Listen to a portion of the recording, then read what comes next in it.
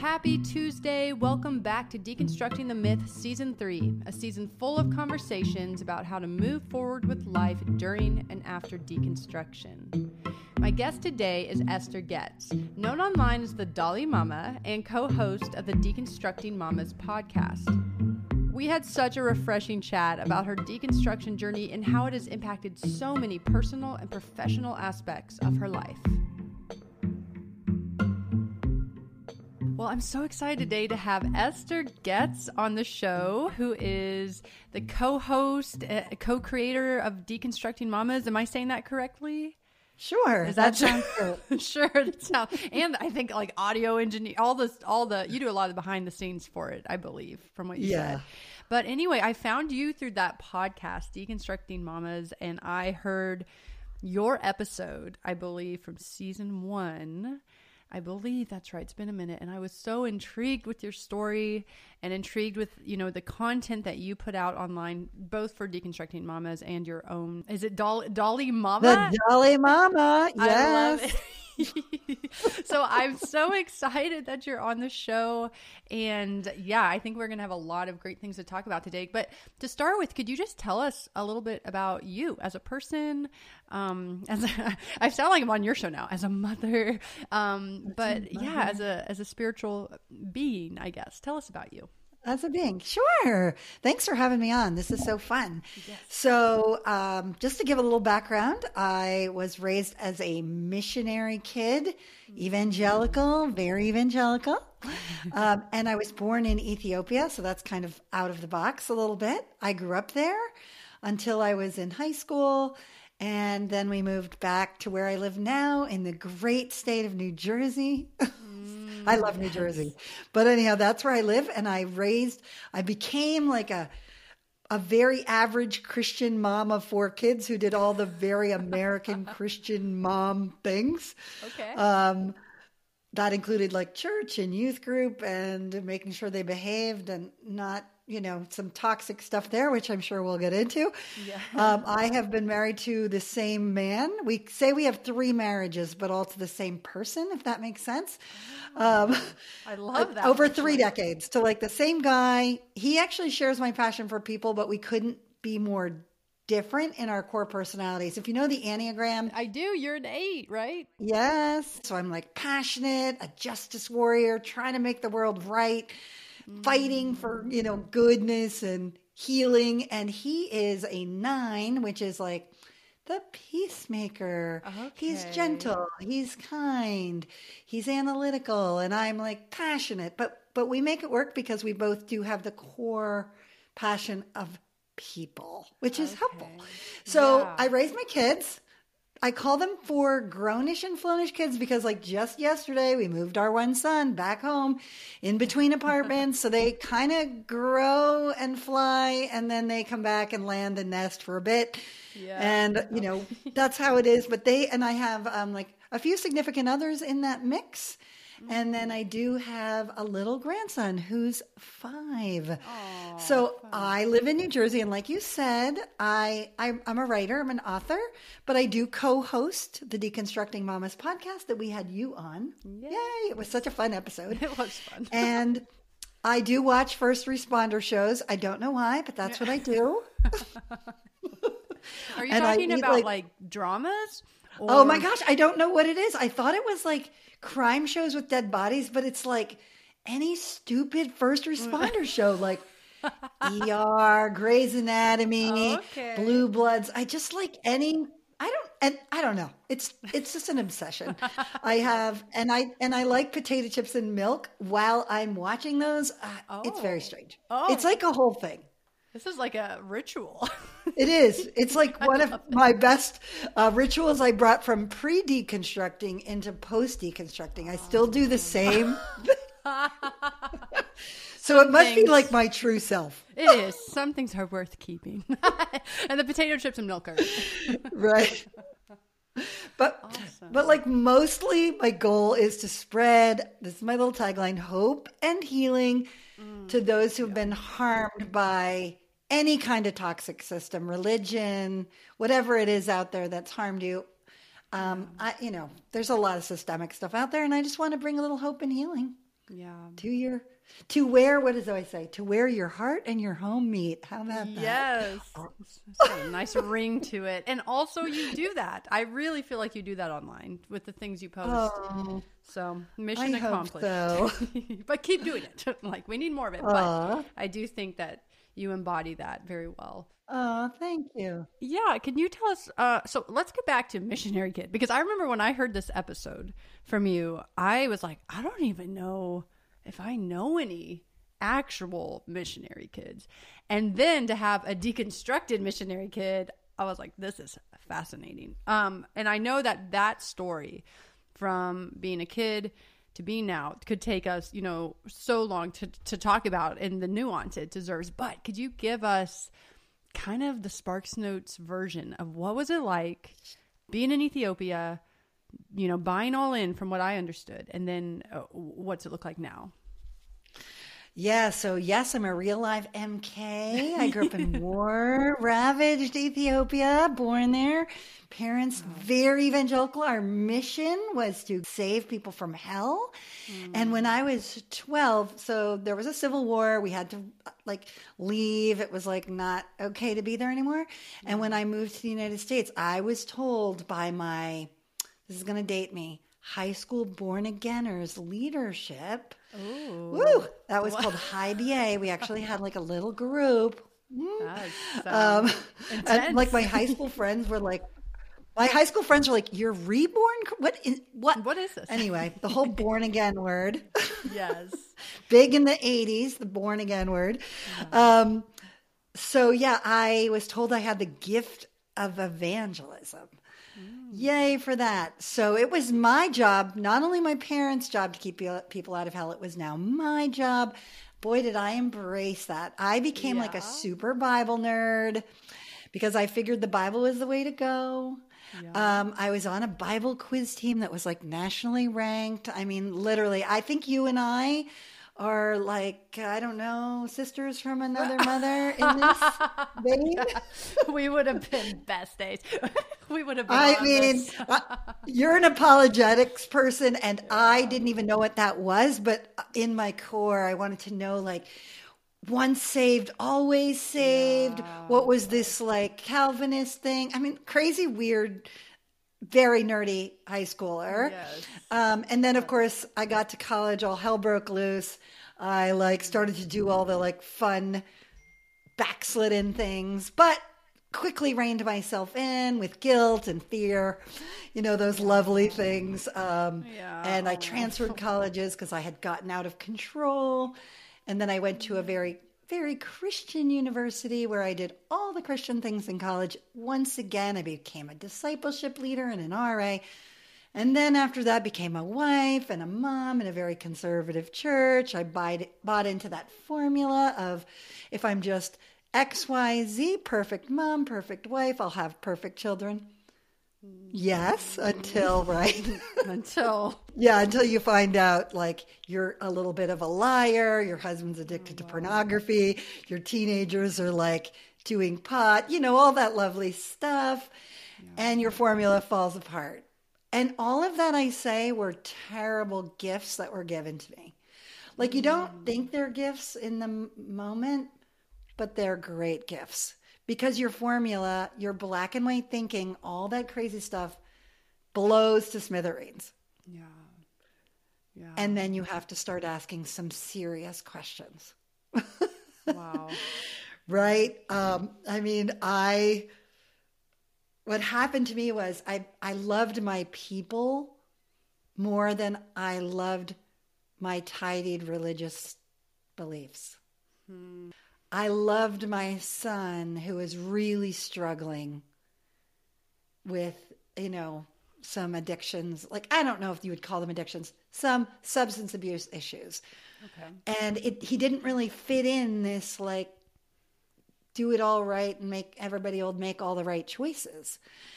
And I loved my husband, even though he, was struggling with pornography. And I still viewed him as a very godly man, even though he had this massive struggle. And then I found out oh my gosh, I can lie about stuff all the time and I still think like Jesus loves me. So what do you do? Yeah. Am I going to hell now? What's going on? Is my son going to hell? Is my husband going to hell? So a friend of mine, who I was a friend of mine at church, believe it or not, my very conservative church, was like, why do you love hell so much? Like, what is up with that? What an interesting statement.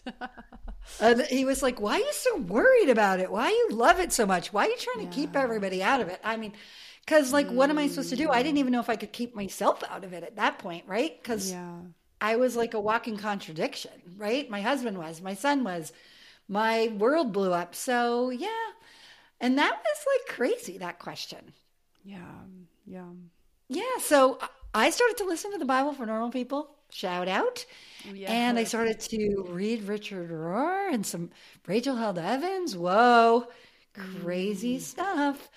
And then, you know how it goes when you start down the slippery slope. Yeah. You start asking more questions. And a friend of mine, because remember COVID lockdown? I know it's like 3 years ago. Which is wild. Yeah. And I think a lot of this happened to people right during COVID lockdown. A friend of mine was like, want to read Untamed by Glennon Doyle? And I was like, didn't she leave her husband for a woman? Yes. And she was like, yeah, but this book is like blowing my mind. And I was like, okay. And so I created a little book club. My daughters actually were like, can I read it? Can we be in that? And I was like, okay. I was freaking out a little. But I was like, my mind was just like, woo. And then that book and that book club, like my heart was like blown wide open. And actually out of that whole book club came our Deconstructing Mamas podcast, because my co-host is Liz Enns-Petters, who's Pete Enns' daughter from Bible for Normal People. She was in that book club too. And that was where our podcast was born. So I've kind of like gone, boom, off the slippery slope. And now I feel like I call it the water slide that leads to life. A little bit that. Like just a little bit crazy. Yeah. No, but it's so good. It's so, like I said, you are, especially on your podcast, I find your voice so valuable because, you know, I feel like the deconstruction realm that I see a lot, and this actually shows up in my podcast demographics. I'd actually be interested if yours are different, but it's kind of this predominantly millennial age range on my podcast. And it's people, you know, in the same space as me, and your podcast is extremely helpful for people with children, especially.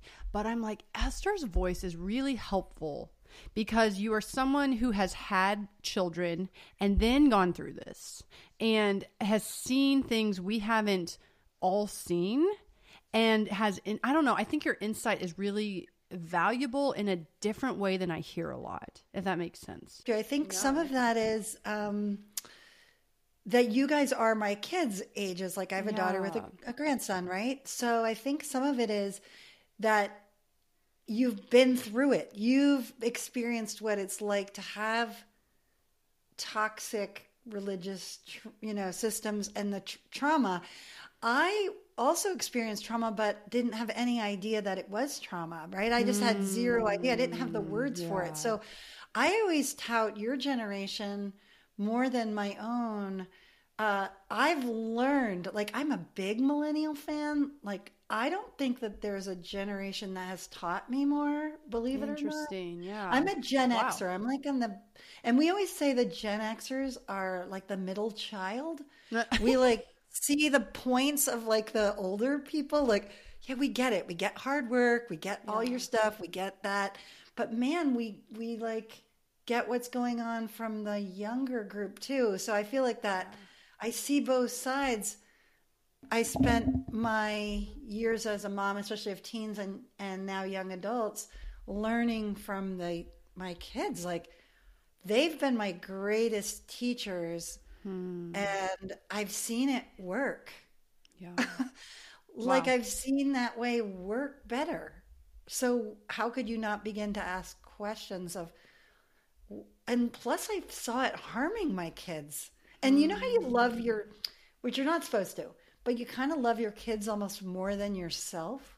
Mm-hmm. And, and you don't, and like the harm that comes to you is like, okay, but then you see harm come to your kids and you're like, No. No, not. I don't. Yeah. I don't like that. I don't like that my daughter's freaking out because, she just got called a chewed up piece of gum in her youth group. No, no, no. Nope. Yeah. Or was made to be afraid that she would be a chewed up piece, whatever.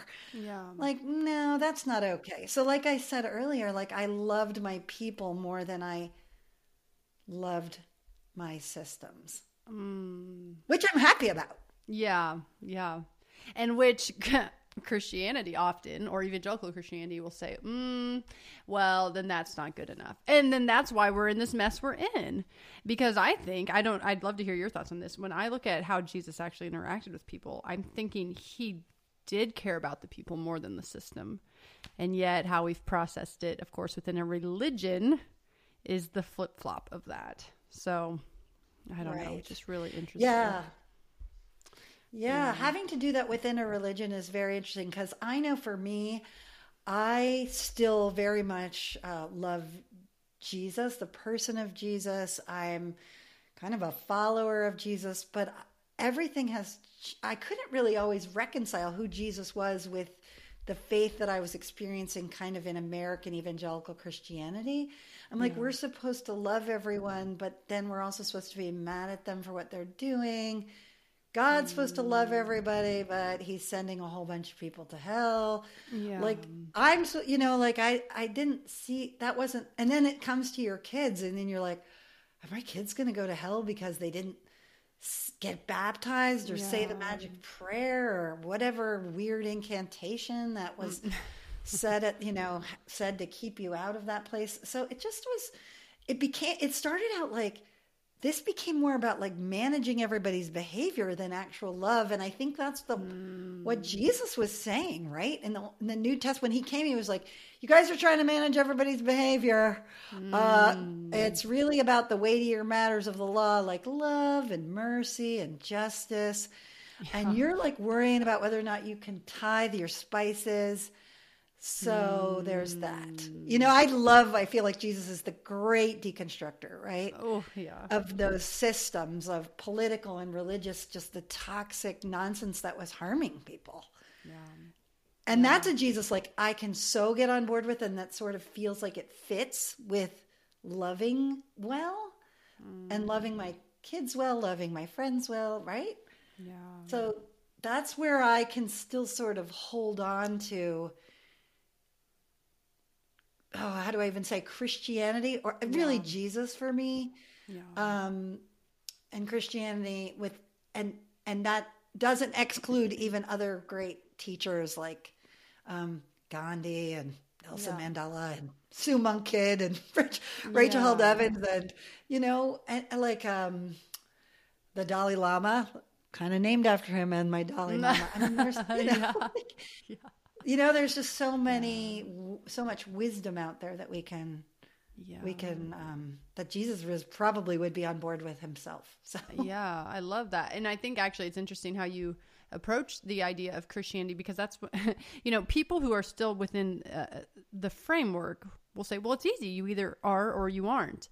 But I think for so many of us, it's like, well, or I don't know if you would say this. There's times where I've been like, well, of course I'm still a Christian. And then I'm realizing someone else does not think the same thing as I do when I say that. So how do I identify with the place I started and reconcile that with the place I am? I don't know if I'm sure actually you've probably felt that since you still do identify with Jesus. But I think titles are such trying to define it is such an interesting thing now that people who are on this side of it, we don't care so much. Like, why do we have to define it? I don't know. I'm just kind of spitballing, but I think defining it is part of that black and white thinking, right? Yeah.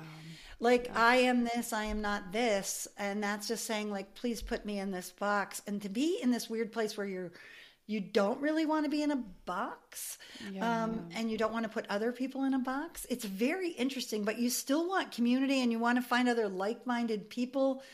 And so it gets very, very tricky, but I don't want to bring my former self of that like black and white thinking way over here again, where I'm just as fundamentalist on this side about Even things like I'm a progressive Christian, because that we all know what that means. That means you're LGBTQ affirming. That means that you're a Democrat or whatever. It's like all those things. Like I find that everywhere where I'm like, I am in this weird, messy middle of, I call myself like a boho Christian sometimes. Oh, I like that. Like I'm a little boho, because it ties in emotional, spiritual healing and being myself and all that. But I love Jesus.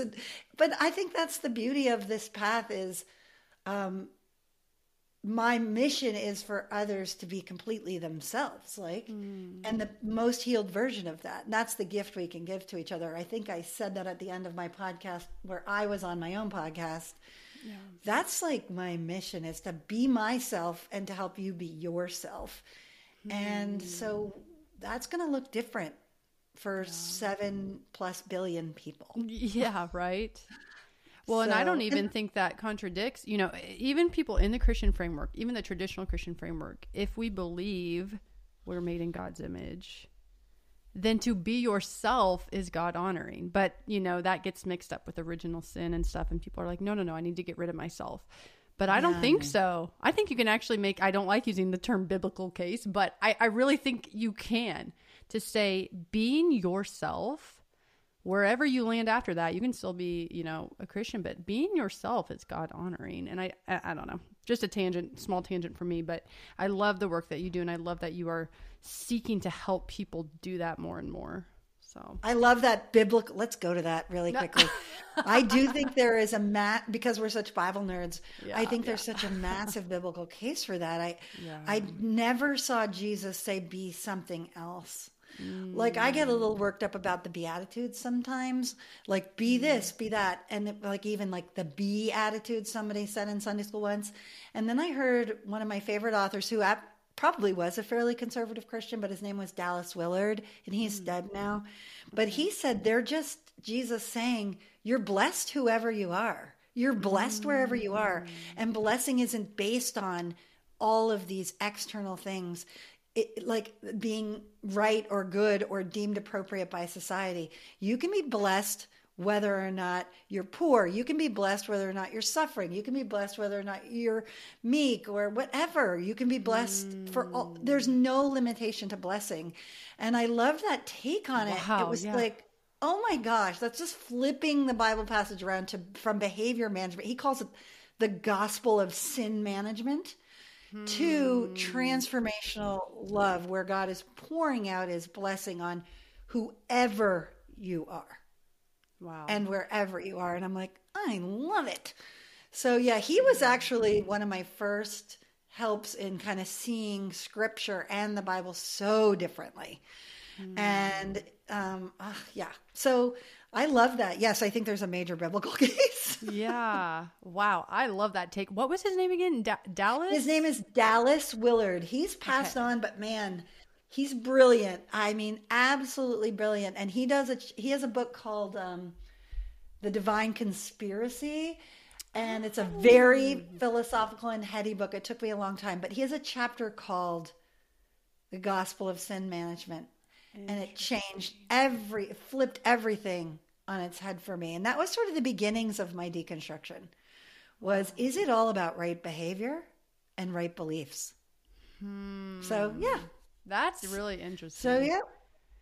I love that. Well, and I don't know. I think that, we don't realize, well, you tell me if this is how you were. There's things we're taught. We're like, it's not dependent on you. It's a free gift of God. And yet the practical way that plays out and how we receive things in the system, it's so dependent on me. Oh, yeah. Doing the right thing, believing the right thing.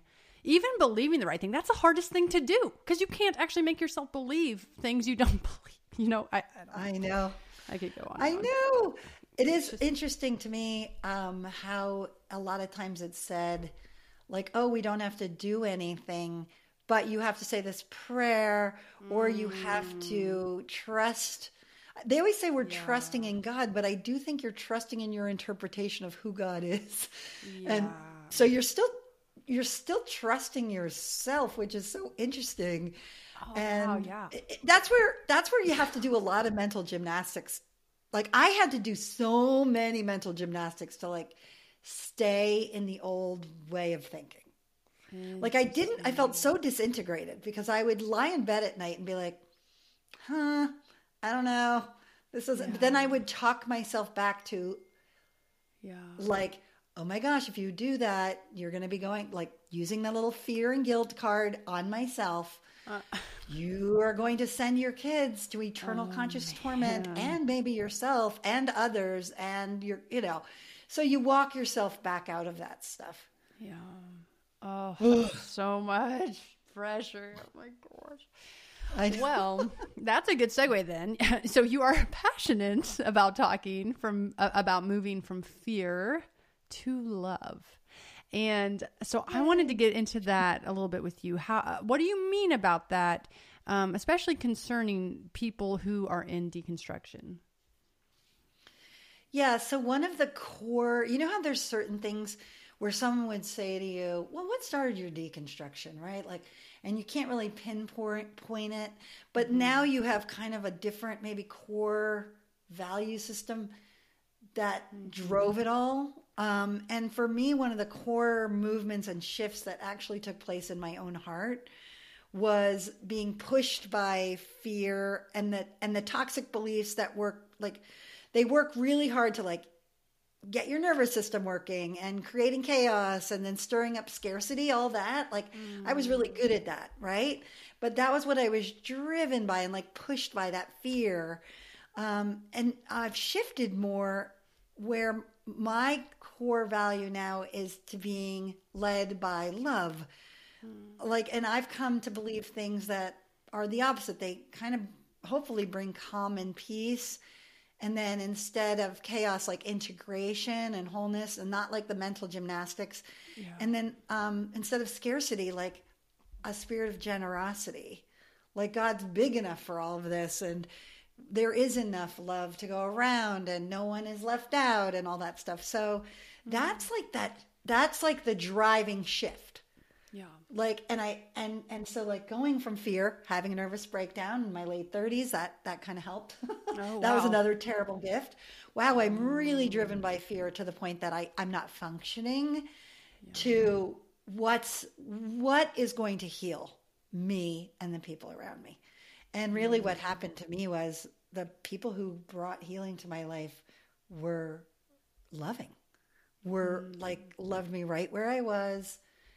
Didn't have an agenda for me, and I was okay. I was already accepted and loved by them.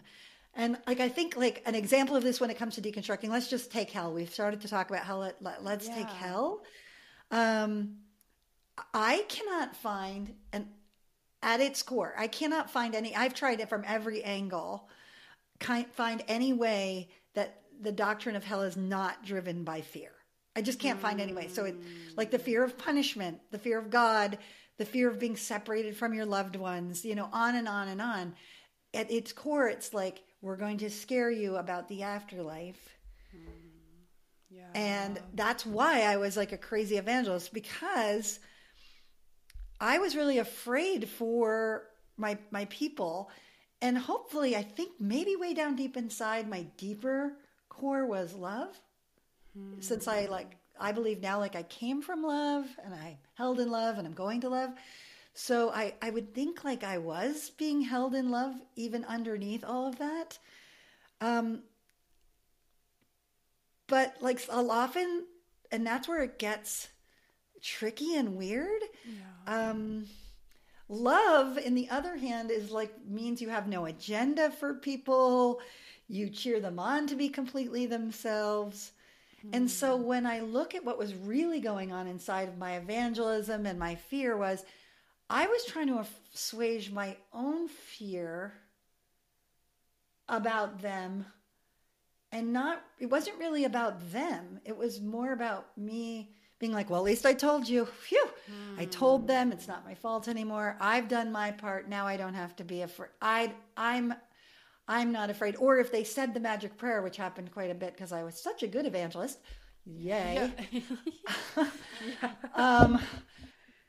You know, then I wouldn't be afraid anymore. Like, I remember my like 8-year-old holding my 4-year-old down in the back of the car and being like, say the magic prayer, say the magic prayer. And he was like, okay, if it's going to make you feel better, I'll say it. Yeah.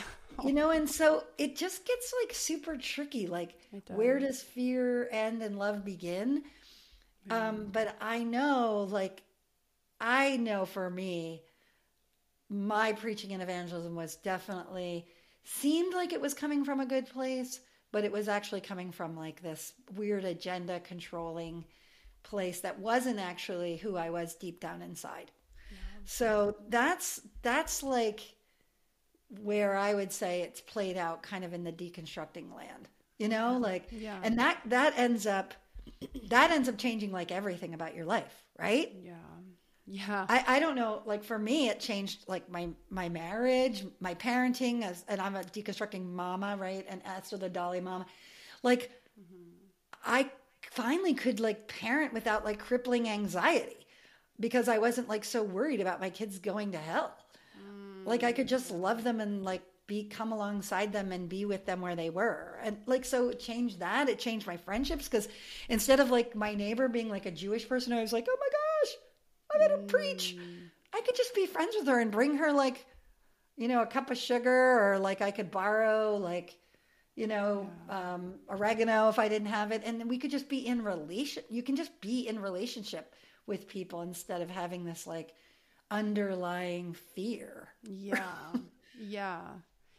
I have never really thought about that very interesting relationship between love and fear. But as you were talking, I was thinking, you know, it is such an interesting phenomenon how in this evangelical system in particular, when you love someone deeply, yes, you try to save their soul. You try to do all these things that actually often stops you from seeing them and helping them with what they actually need in the moment. And it's like, why do we do that? And I wonder if it's because love is so strong that when it's traumatized, maybe it's like more susceptible to fear than anything, you know, or maybe unresolved traumatized love. What an interesting phrase. But I just was thinking about this, like we don't fear things. We don't fear for things we don't care that much about. Do you know what I mean? And so, yeah, that's why it's so tricky. It is tricky. I mean, it's very tricky to uncouple those two things. Yeah. And having raised my kids and just going down the mom route for a second, like my kids can tell when I'm being driven by fear. I use a little bit of guilt, like, oh my gosh, go see your grandmother because what are people going to think of me and my parenting because she's going to die? You know, they can see it where differently than when I just sit and hold space for where they are and what they're struggling with. And I know like fear works. I mean, I can use fear and it works in the short term, but the damage it does in the long term and sort of the manipulation that comes out of it, right? Like, like I think about, I mean, just in relation to children, you know, don't go out in the street because like I'm too afraid for you. And then it limits their ability to explore. That's just a simple way of, I mean, our job is to keep people safe, right? Yeah. But like my job as a mother of grown children is not to keep my kids safe. Yeah. I mean, like they are responsible for their own safety, but they almost watch me change and they know I have this mantra. And they'll literally call me out like, oh mom, it seems like, you know, you're really afraid. Oh, wow. And like now I'm being guilted. Is this another one of those terrible gifts? Is having them use your mantra? Yeah. Yes. It's so, but I like what I hope it means, like for my kids, for all my people, when I'm driven, like when I'm led by love, is that people feel safe to be right where they are. And allows them to be that. And I do see that as the way of Jesus, like the way of actual inside out healing and transformation and freedom. I see short-term fixes used with fear. I mean, if you held a gun to my head, I would totally deny Jesus right now. I mean, I'm not going to be one of those people that's not denying him. I'm like, yep, denying him. You've already thought about it. You already know.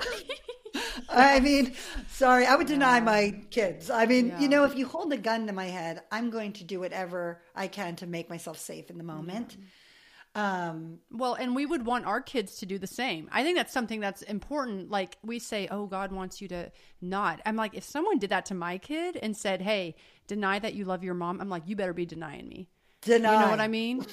Like, I am more concerned about your well-being than that you honored me till the end or something, And it's like, we don't make that connection. Anyway, I've thought about this weird? too. Isn't it weird to think that we would believe in a God that would say, I would rather you honor me than I am concerned about your well-being?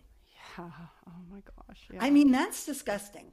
I'm sorry. I'm gonna. My Enneagram 8 self is coming. That is. Yeah. I mean, that is horrific, and that is what so many were traumatized with. There is a God who's basically a narcissist who cares more about their honor than your well-being. To me, that does not seem like love at all. And that certainly doesn't track with good. Jesus. Or good. Yeah. We're not doing that to our own kids. Hey, don't ruin the Goetz name. Yeah. Don't deny our, I mean, if I was concerned with my honor more than the well-being of my children, everyone in the world would say, you are a very narcissistic mother. Yeah. Yet this is exactly what we attribute to God. So, yeah, that's really interesting. I have a really off the cuff question then in regard to that, because you were a missionary kid, and I don't know how all that panned out for you. But when my parents were very interested in missionaries, and we would look at what was happening a lot and all the terrible, things that could happen to you if you were a missionary. And I remember kind of thinking, oh, that is, kind of the highest honor to have this sort of persecution and this sort of, and to give your life would be like the highest honor. And I've almost felt this strange guilt I didn't expect as I've stepped back and looked at martyrs even that are, famous. And I'm like, I don't know that was the right choice. I don't think so. And I've had to sit and talk to God and be like, you need to tell me, we need to figure this out. But I right now would not do that. I don't think that's the most God honoring thing I could do with my life. And I think you would agree. And it's just this very interesting, so, I don't know, a weird disconnect, because as a kid, I almost tried to train myself to think like, yes, this is the ultimate good. This is the ultimate way to honor God. So I'm just wondering, as a missionary kid, if there was any of that mindset there for you. And if it was kind of strange to outgrow that or put that aside at all. Yeah, it's so interesting that you're saying this because, this is so horrible. My daughter was actually taken in youth group with her thumb zip tied behind her head to a penitentiary, as a youth group function to pretend they were the persecuted church. But still, I mean, and I look at that now and I'm just horrified because I don't think that it's a problem that people were martyred. I do think it was I do think it's a problem. I think about Jesus. Yeah. People are going to be killed when they ruffle feathers and when they speak against the status quo. People are going to be killed.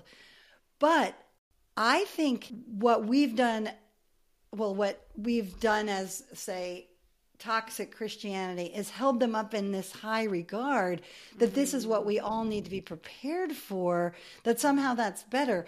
Instead of just what's true, we've moralized it. It's kind of like, it's true that people really loved Jesus and for whatever their personal conviction were, didn't want to deny him or whatever and felt very strongly about that. But that doesn't mean that's good. Yeah. Like it's the same way with the cross. Just because Jesus was killed by toxic religious and political systems because he spoke out against them doesn't mean it was good.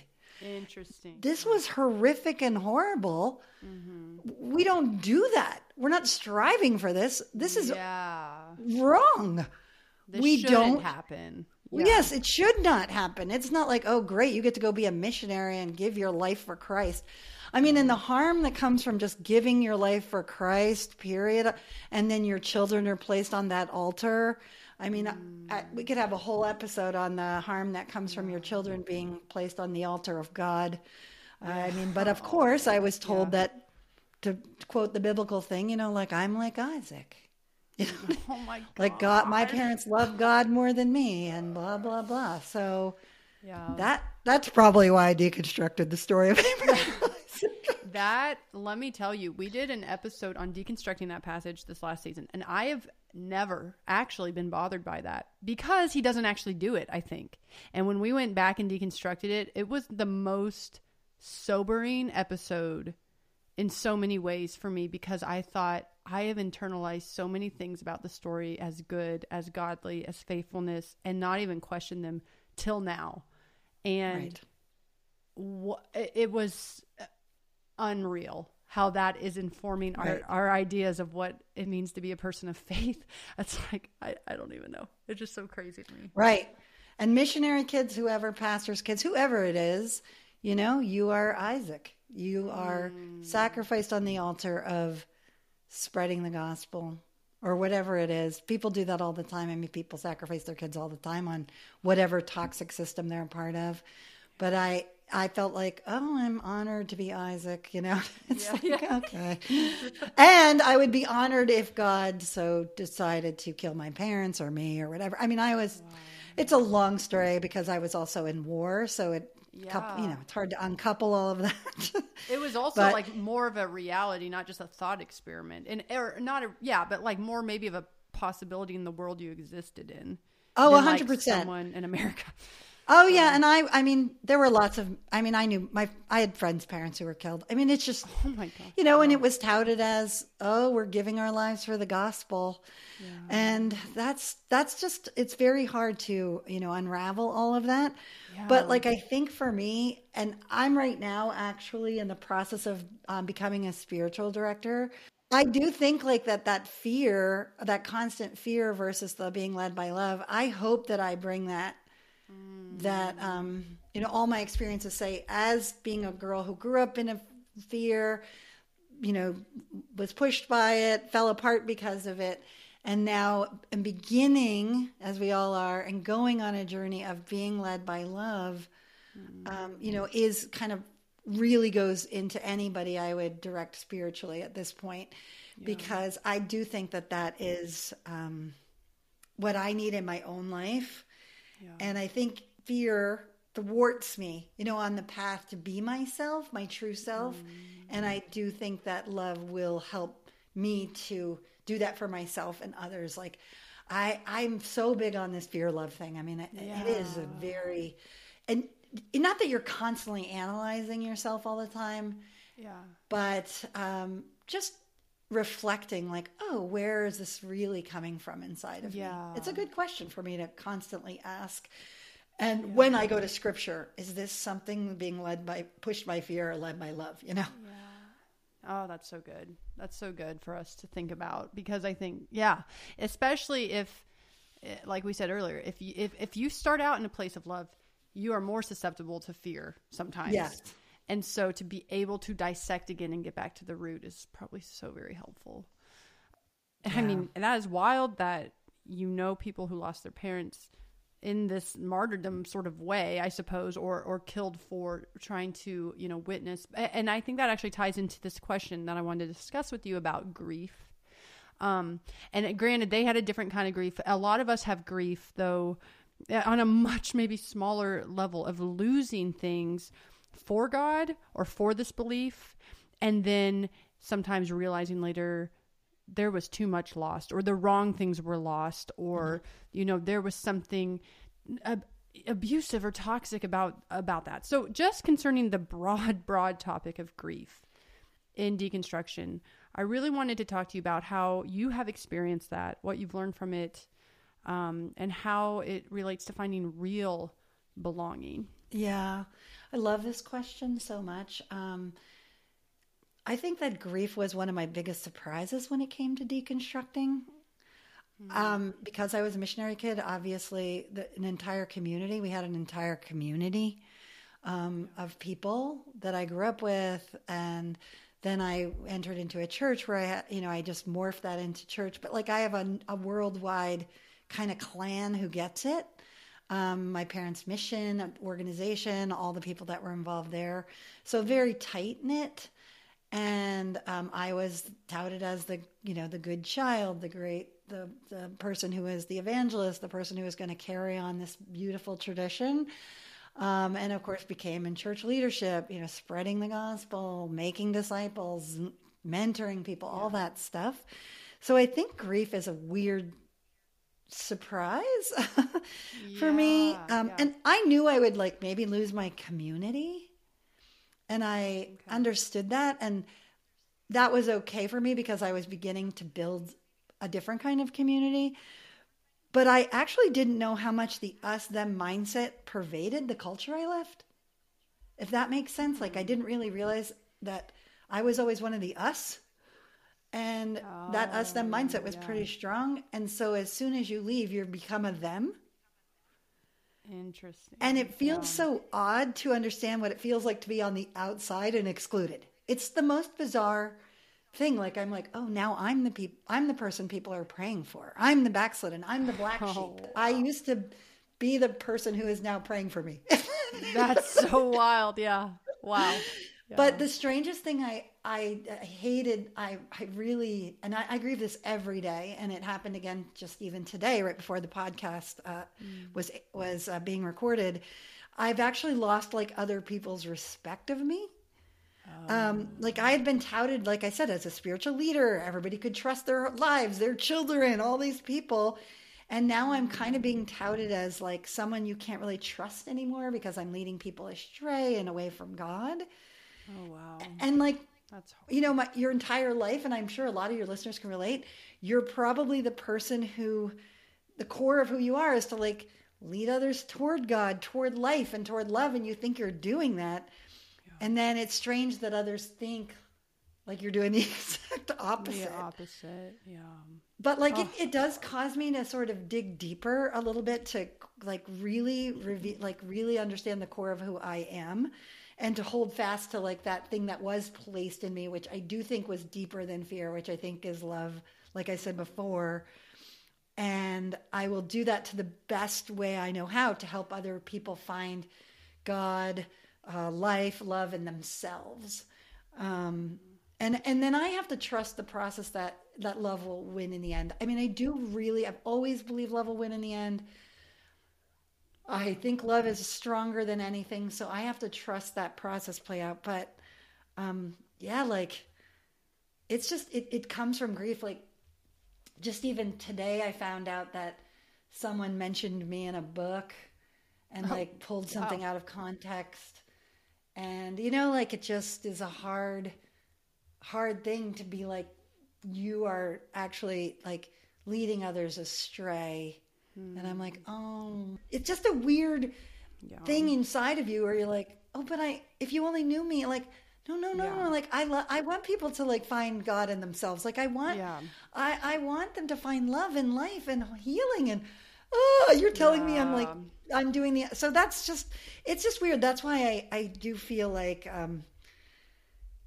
the biggest thing, like if I've learned through this whole process of like deconstructing and the grief and all this is, and I'm actually writing a memoir because it's so interesting about like my missionary kid war-torn story and what I'm doing. But I abandoned so much. Like I should have been grieving over what I abandoned. I actually grieve now too over all the self that I abandoned for so long.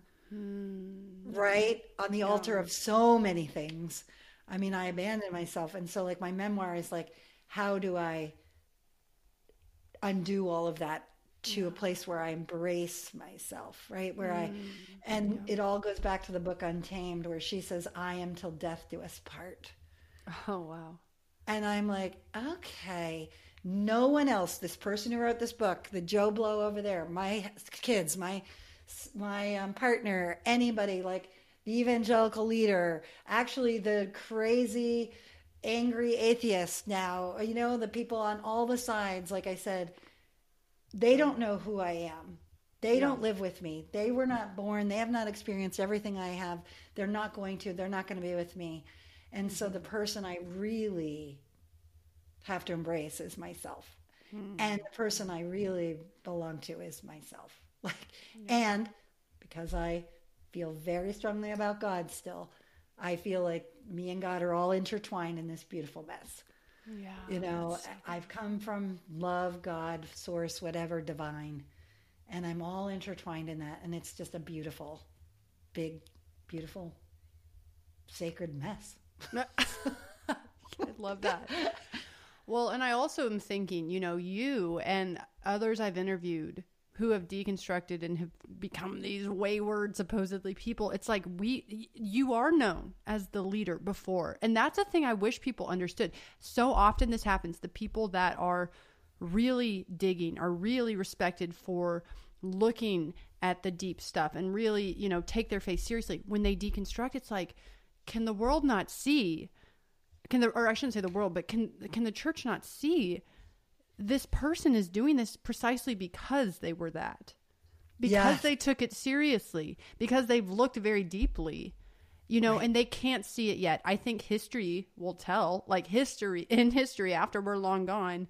I think the progression is going to be, the rest of the church is going to catch up or dissolve for some of these things that you especially tout. And it's hard because in the moment, the clarity isn't there for everyone. But I just, in many ways, you are a pioneer. And the problem is at some point people, they aren't ready yet to go to the new frontiers. And so, but that doesn't mean that you're not the same person doing the hard and deep work. And I think that there's a lot of people in the deconstruction movement right now who are doing that. And it's not, like you said, it's not respected yet. And it's not embraced yet, except we are all here misfits with each other. And we're like, I see what you're doing. I see you. Well, it cracks me up because it's like, oh, it's all the worship leaders and the ex-pastors and the people who went to seminary. And it's like, it doesn't surprise me. And probably crazily why it's taken off so much is because it is a bunch of leaders. Yeah. It is a bunch of deep divers. And I love what Sarah Bessey says. It's an evolving faith. This is what we were supposed to be doing all along.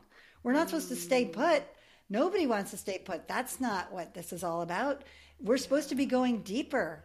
We're supposed to be figuring it out. And so, well. Yeah. But it just cracks me up. Like when I met you, I'm like, of course she was a leader. Of course she was a worship leader. Of course she went to seminary. It's like, it's not like, oh, I'm so surprised. It's like, that makes so much sense.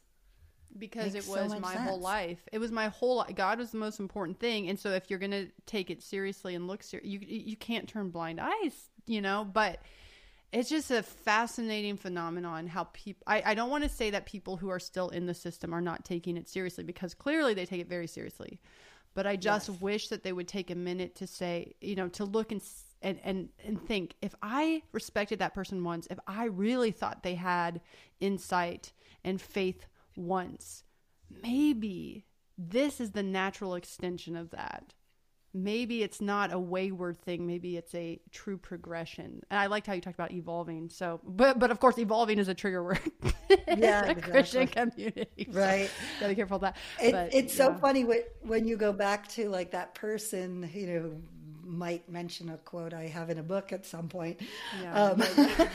I literally said to a friend of mine, because I was, kind of a little upset. And I said, you know what, when their world falls apart, I want to be a safe place for that person to land. When all of their formulas fall apart, because I would have been her. Yeah. 10 years, 15, 20 years ago. And I needed people to be a safe place for me when I started to question. And I want to be a safe place for the people who aren't quite there yet. Yeah. And like, I think back on how long I tried to live, and maybe perhaps people are doing it like for a place of love and acceptance, like by like for belonging, for fitting in, like to church, to like being the perfect Christian, being the perfect leader in church, all that stuff, to what society said was a good wife and mother, even like silly things like my family of origin, man, that's a hard one, right? Like, I just want to fit in. I just want to belong. Yeah. But I'm living for that place, right? Like outside in instead of like from that place. Yeah. Like, and that living for that place, everybody finds in the end of the day, it is going to like be a stranglehold around your neck. And it is going to lead to like feeling like you're a slave to this system. If you pay attention. And like what I think I'm discovering now, and hope like that all the people that you said that aren't ready to hear or whatever, I hope at some point that they can begin. And I'm learning this myself, where I'm living from the place, right? I'm living inside out, like from the place of love and acceptance, where I already belong. Yeah. You know, and then that's not slavery, that's like freedom. Yeah. And that's like a herky-jerky path, right? We're all doing this like very slow dance and steps toward, you know, being really, truly free. Yeah. And then hopefully it does lead us back to God and ourselves, you know? And like I said, where that all intertwines in a big mixed up mess. Sacred. Yes, a sacred. Oh man, Esther, I love that. I love that. There's just so much wisdom in what you've said. Truly. I'm thinking of all the sound bites I can, or like all the clips I can pull for quotes. I'm like, there's so many. There's so many. So it's so good. Well, as we finish up, can you tell our listeners where they can find you, and could you tell us some of your books and some of your material that's available? Because I don't think I realized, you know, that you have a life outside of Deconstructing Mamas. I think I knew, but I'm like, oh, she actually does a lot. So could you, tell us where to find you? Yeah. So it all is stemmed from this. I say it stems from this: giving myself and others the roots of unconditional love and the wings of freedom to be completely themselves. So that's like kind of my big overarching life's mantra. So it kind of goes into these three places, and I have three projects. Our podcast that you've been on, which we love, Deconstructing Mamas. I co-host that with Liz Enns Petters. We have a website. Liz is the daughter of Pete Enns, who a lot of people know. He's written a bunch of stuff. And we have social media pages, Deconstructing Mamas. And you can listen to our podcast, and especially your episode, Liz, on any platform. So that's that. That's one of my projects. And then the other two projects you can kind of find on my website, and it's just estherjoygoetz.com. And I have two. You alluded to one, Esther the Dolly Mama. And that's kind of where I unpacked this like ever-evolving human journey, I call it. And it's geared more towards spiritual direction and what I kind of call soul growth. You can find me on Facebook and Instagram there as well. And I have a newsletter that comes out on Sundays. And that I have something really in the works coming out called Wit, Wisdom, and Whimsy, I hope. And it's going to be like a weird monthly devotional, like in this new kind of space. I don't even like the word devotional. I don't know what else to call it. It's like so weird. Well, that perks my former, you know, I was all about devotionals. So like, oh my gosh, I'm very interested. I mean, we that's why somebody was like, wit, wisdom, and whimsy. That's what you need. I'm like, okay. I mean, I don't know. Inspiration, I whatever. That's kind of in the works. But that really is really helping people to discover who they are spiritually. That's very spiritual direction-y driven. And then unpacking all my own crap. Like yesterday I did like what happens when I'm cranky. I mean, all the way to when you feel left out because you don't have the same beliefs you used to.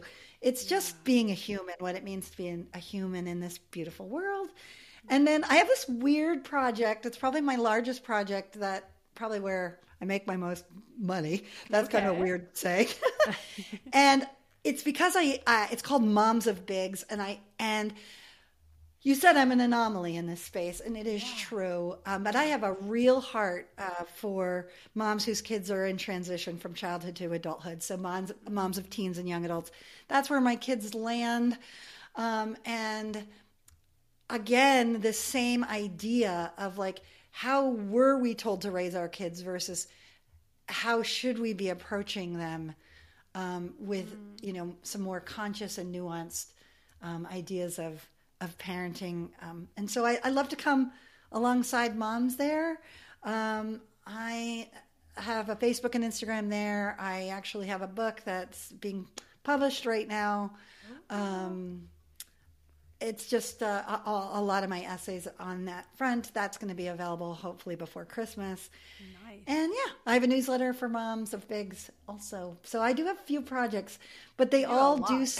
I know, but as I thought though about this, but I also don't have 3 kids under 5. Sorry. Well, that's true. Yeah.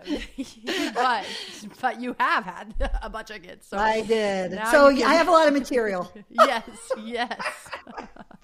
A lot to draw. But it all stems from where I am though. We do all the things in our lives based on what we believe and what our core values are. And so any project that I would ever do would be based in this core value of returning to self, being unconditionally loved, and then allowing, us and others to have the freedom to really to find ourselves and to be true to ourselves and to be ourselves and then to give ourselves as a gift. Yeah. Oh, that's so beautiful. Well, thank you, Esther, so much for coming on today. This was really a pleasure. So fun. I really enjoyed this.